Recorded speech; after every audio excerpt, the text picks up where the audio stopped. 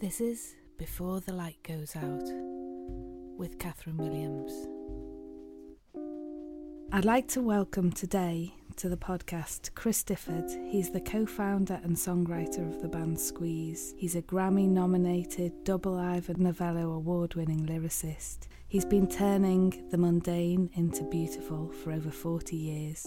He's written an autobiography called Some Fantastic Place. He hosts amazing writing retreats and is supportive to so many people in the music world. He, over lockdown, had an album called Song Club, which was inspired by the photographs of Hannah Grace Deller. And on top of all of that, if he wasn't so busy touring the world with his band and his solo career, he's also got an amazing podcast out called I Never Thought It Would Happen. So, welcome, Chris. Hey, Catherine. How was that for an intro? What do you think? I'm semi-erect. Well, that's my job done. Let's forget the questions and I'll get a train. My first question is, how did you sleep last night? Well, that's a very good question. Last night, I've had 2 nights of very vivid dreams and I never ever dream, so I'm confused. And I didn't sleep very well last night, but I had a very vivid dream about meeting Taylor Swift. And we got on extraordinarily well. We were co-writing in a studio, and she's got these kind of very slitty eyes that she looks at you with this beautiful smile, and it made the co-writing very simple and easy. But I don't know the outcome because I woke up. Why didn't you just call her? Well, I'm going to give that a go. And where are you sleeping tonight? In the same place I slept last night, in my bed here at home in the country. And it's I always complain that it's a small, when you go to hotels sometimes you get those massive beds and you can just you can almost live in it. But at home we've got a tiny little bed and it's kind of like a cot in a way. It's okay. So you haven't been sleeping at home for a long time though. You've been on a very big tour, haven't you? Last year played over 70 shows, so I was away in hotels most of that time, because by the time you've driven home from a show you're worthless anyway, and then the dogs get you up and you're kind of grumpy and you may as well just stay in a hotel and make the most of it. But I think bed is really important, and I've got used over the years to enjoying even Premier Inn beds. God, for me that's the sort of pinnacle, that's if I've got a good fee. Normally it's Travelodge or lower. Yeah, I'm aiming towards Premier Inn. I remember the Warner days when I was on a major label and used to get all the lovely Malmaison rooms and they're rubbish. Yeah, with a biscuit. And there's no biscuits anymore. No. So where's the strangest place you've slept? The strangest place I've slept is in a flight case, and that was backstage at a festival, and I was comatose mainly from drinking too much, and I had a very bad hangover, and we were about to go on stage in the next couple of hours, and I couldn't face sitting in the dressing room with the band, so I found a flight case that was open and I jumped in it and fell asleep. Well, that sort of answers my next question, which is, can you sleep anywhere? I can. I've trained myself to sleep on dressing room chairs because, most of the solo shows that I do are in small venues and their dressing rooms are the last thing anybody ever thinks about. So you're normally in a really boring room with no pictures on the wall and with like 2 chairs possibly, and no sofa and a kettle, and I've just learnt to be able to sit anywhere and sleep. And I remember my dad saying that during the war he always slept with one eye open because he just felt trapped and he had to, and I kind of understand that now. Yeah. Dressing rooms, when they're only strip lights and you can either have like absolute really bright light or Yeah. just sort of complete darkness. Yeah. Yeah, I started carrying around a little light with me for those rooms. That's good. Just Yeah, I like that. Yeah, little little lamp. I'll send you one. Do you prefer sleeping alone or with someone?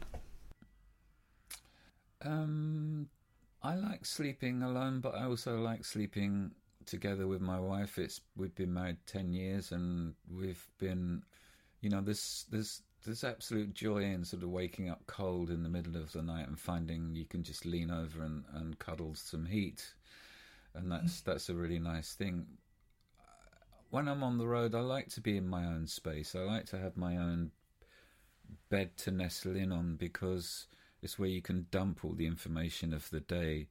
I don't feel like I can dump the information of the day in the matrimonial bed quite as well. I think I like to be alone for that, really. Yeah, that sort of wind down. Mm. It takes me a long time after a show to sort of come down to sleep.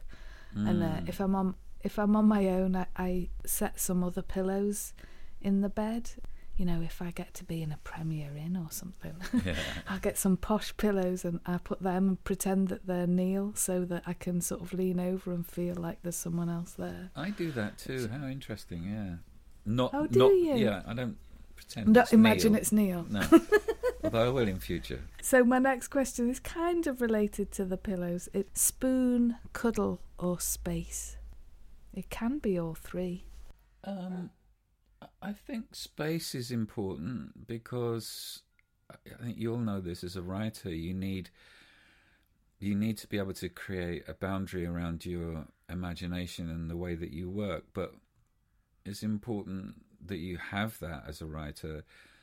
But equally, it takes to work a good relationship into spooning. So you have to have a bit of those, I think, a bit of both, a bit of yin and a bit of yang. And it's quite complicated for one's partner sometimes to understand what you need as a writer or as a creative, because they think that you being creative is just you looking out the window. But in fact, you're not. You're waiting for inspiration to come. It may look like you're looking out the window, but you're not. You're waiting for the words to come. Yeah, I sometimes feel like a scent or a feeling, and then I get the tingles. That moment's so precious, but Yeah. it is sort of waiting for the bus, isn't it? Sometimes. Yeah, absolutely. Do you sleep through, or do you wake up? Well, a man of a certain age has to get up 2 or 3 times a night, and that's dependent on diet sometimes, because if you've eaten late, which you often do as a working musician, songwriter, you do have to get up a couple of times, and that's very annoying for me. I find that I have to stagger around, and then I think, I'm never going to be able to get back to sleep, and then you do. You just do. And do you just naturally do that, or do you have like a plan? Because I often listen to sort of podcasts or an audio book. I can't really read in the middle of the night, and music's too stimulating. Do you just settle with your thoughts, or how? Yeah, I have an anteroom in my head, and I go in there, and it's kind of like it's like the dressing room in a way. It's a dressing room in my head before sleep, and I go in there and sit on that uncomfortable chair and think about things that may be inspiring me or things that annoy me, and then gradually the door will open and I'll be on the stage of sleep. I love that. I just forget how much I love talking to you. Oh. Do you write or work better in the day or night, and has that changed over the years? Well, I like to be in my shed in the evening when it's dark and I feel like the world is winding down, because then there's a space to be creative. I think during the day sometimes there's too much going on and too much to take your mind away from the inspired. The dog might need a walk, or lunch is ready, or whatever. There's always something else going on. But at night I can come in here, it's dark, it's quiet. Once I get past the feeling of isolation, it's great. Yeah, so are you working on anything specific at the moment? Well, for the whole of January this year, I've been trying to find the songwriter, but he hasn't appeared. He's been hiding behind one of the speakers in this room. He's a bit shy. But the last couple of days he's been coming out because he has to, and that's his job, to come out and play. So I'm making plans while sitting in this room, trying to be creative as a lyricist and just trying to be who I've always been, I guess. You were saying the songwriter. Do you compartmentalise the different sort of parts of you? Because you have so many. You've written an autobiography. You do your podcast. You do your songwriting. You do so much for other songwriters and musicians, in so far as your retreats and all of that sort of stuff. So, do you see yourself as these different roles? Yeah, I guess they're all different. They're all different hats to wear, and it's just finding the right space to put the right hat on, I suppose, and that can be tricky depending on what day it is, I guess.